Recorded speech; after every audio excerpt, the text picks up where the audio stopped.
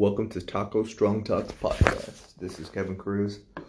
I'm gonna be reviewing today the movie Resident Evil. Welcome to Raccoon City. It's a movie that's very, very split down the middle when it comes to reviews and ratings. I fall on the side that actually liked the movie. I really enjoyed how close to the game it was. I'm not talking bad about the other movies that came out, but this is a total revamp of the series. It takes place during the Raccoon City incident, 1998, I think. And it's more true to the game. If you play the games, you know that the first and second game take place at different times. And with those different times, that's not the case here. The case here is that both events take place simultaneously. Casting's great. I enjoyed every character. A lot of them didn't really look like they did on the game, but I still enjoyed the depiction of the characters. For example, Leon. Leon is portrayed as this bumbling idiot who doesn't really know what he's doing.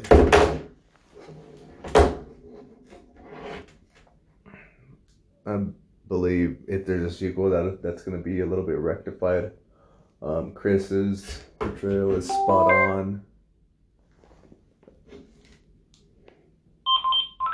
Chief Irons is definitely spot on to the T. He's actually really funny. Claire, I have no complaints about Claire. I actually don't have any complaints about anybody. So we're beginning the story at the events of Raccoon City, how they began with Claire riding into town. Only difference is in the game she's riding on a motorcycle. In the actual movie, she is riding in a semi with a truck driver that's portrayed in the game as someone who got bit and loses control of his vehicle, but that's going to come later in the movie. It totally has a nice nostalgic feeling to it, just with the music. You have songs by the Cardigans, Journey,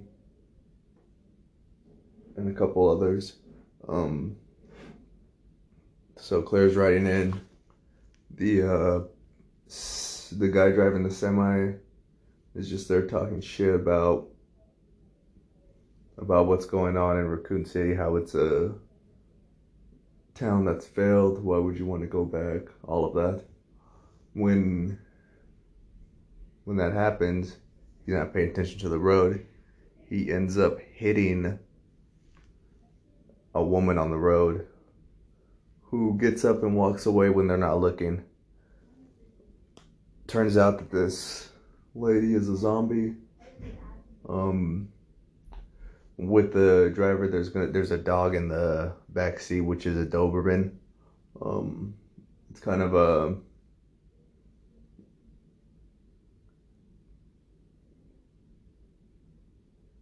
it's kind of like what's the word I'm looking for?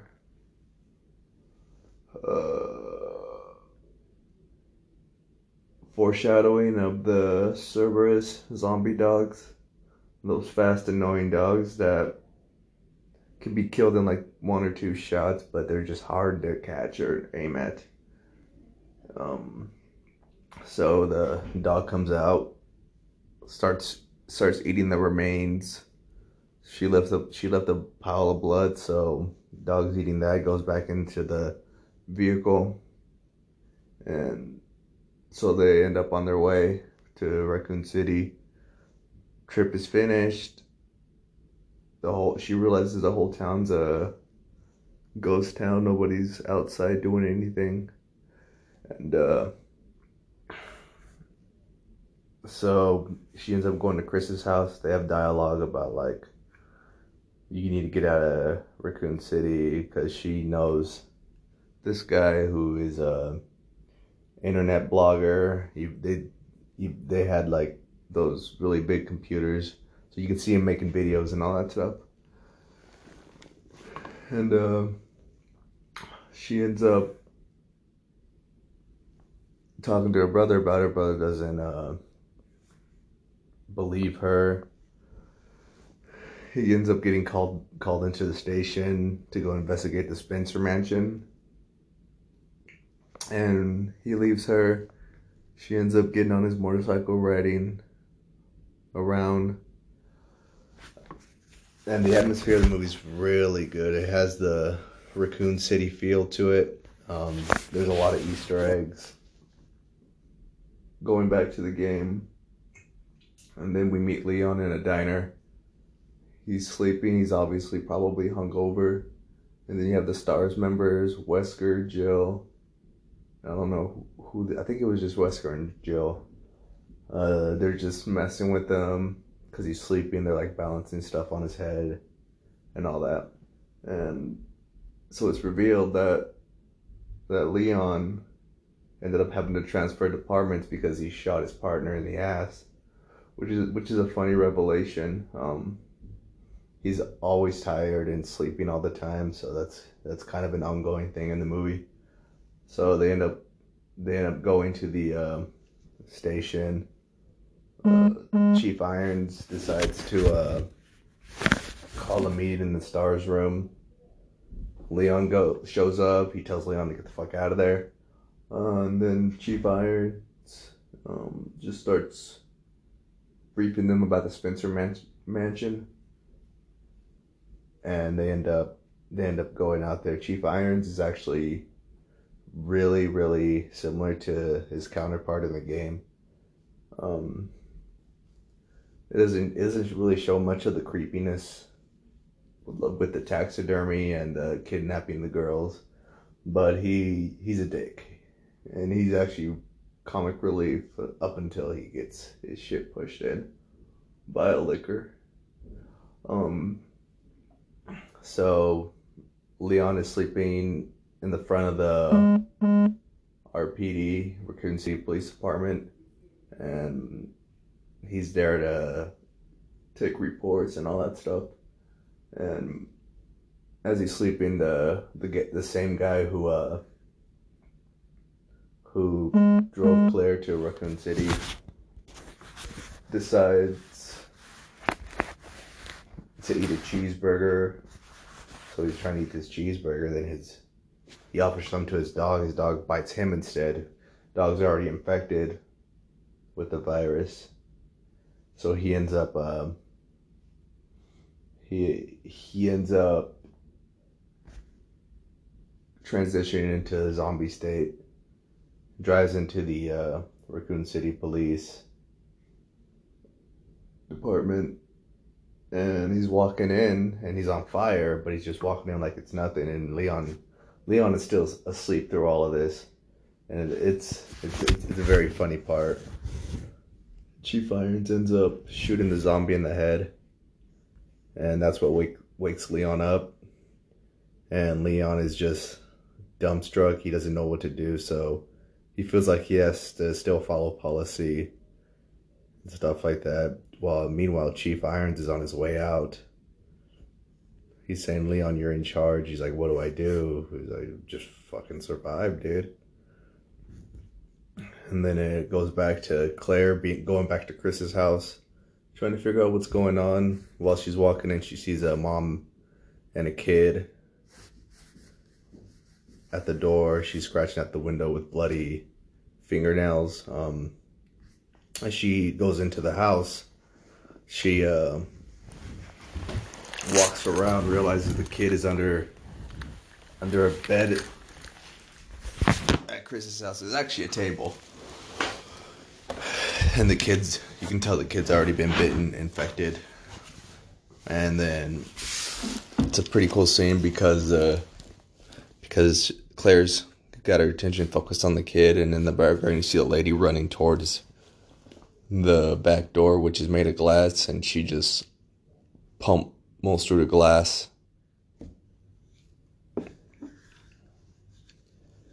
And it's a pretty scary scene. She's just saying itchy, itchy, tasty, which is a throwback to or callback to the first game where you pick up a journal and it's a guy documenting everything that's happening after he's been bitten.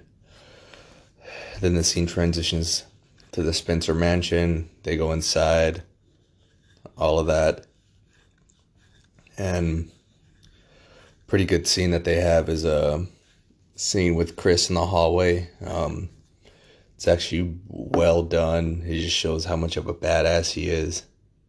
He's just shooting zombies, and then the lights turn off, and then more zombies show up when the lights come on, and he has to shoot them, and then he's out of bullets. This one zombie's just going towards him. Lights keep coming on and off, and every time the lights come back on, the zombie comes closer. And then whenever it's right in front of him, the lights turn back on. The zombie's nowhere to be seen. So he turns around, and it's one of those jump scares. But it's a jump scare that actually has a end to it. It's a very climactic jump scene because it's not a fake out scare. So then that we transition to Jill and Wesker in the piano room, and it shows that Wesker knows the codes to the bookshelf with the closet behind it, and Jill's like, how do you know that? And Wesker starts saying, well, I need the money, they offered me money, all of this. So she feels betrayed. And then with that, it goes back to Leon in the police department, still not knowing what the fuck to do. And as he walks back to the parking lot, Chief Irons comes back, and then that's when you have the dog scene. The zombie dogs, they're really fast. Before they attack Chief Irons, they end up getting saved by Claire with the shotgun. And so when that happens, they look for places to load ammo and all that stuff. Leon ends up in a jail cell, or beside a jail cell, talking to the guy who happened to be the same guy that Claire saw on the internet saying all this stuff. And Leon's just fumbling, trying to get keys, and he's asking him, what are you in for? You're a dangerous criminal. Why should I let you out? And the guy just keeps antagonizing him, talking shit and all that stuff. And as soon as he gets the right key, the guy ends up getting bitten, eaten by a zombie. Claire comes down, shoots a zombie. Then Leon loads his ammo up. The zombie starts moving, so he just keeps firing at it. Then it transitions to a scene in the hallway of the Raccoon City Police Department where they're walking, and they come across what's her name? Damn it. Her name's Lisa Trevor. Lisa Trevor was somebody who Claire had encountered in the past. She happened to be an experiment at the orphanage that she was staying at. Lisa Trevor is basically the daughter of a scientist who helped fund Umbrella. They ended up kidnapping the scientist and his wife and his daughter, killed them both. Lisa Trevor was the one who was experimented on. She's practically invincible, super strength, all of that. And as Leon sees her, she's got a hood on. The hood is made of human skin. And he ends up spotting her. She points up. Then she disappears. And as they're walking down the hallway, a licker comes and takes Chief Irons. Chief Irons' head falls off, and before they're attacked by the licker, Lisa Trevor saves them and crushes its brain. And Claire ends up recognizing her, asking her the way to the Spencer mansion because she had gotten the intel before that Chris is over there.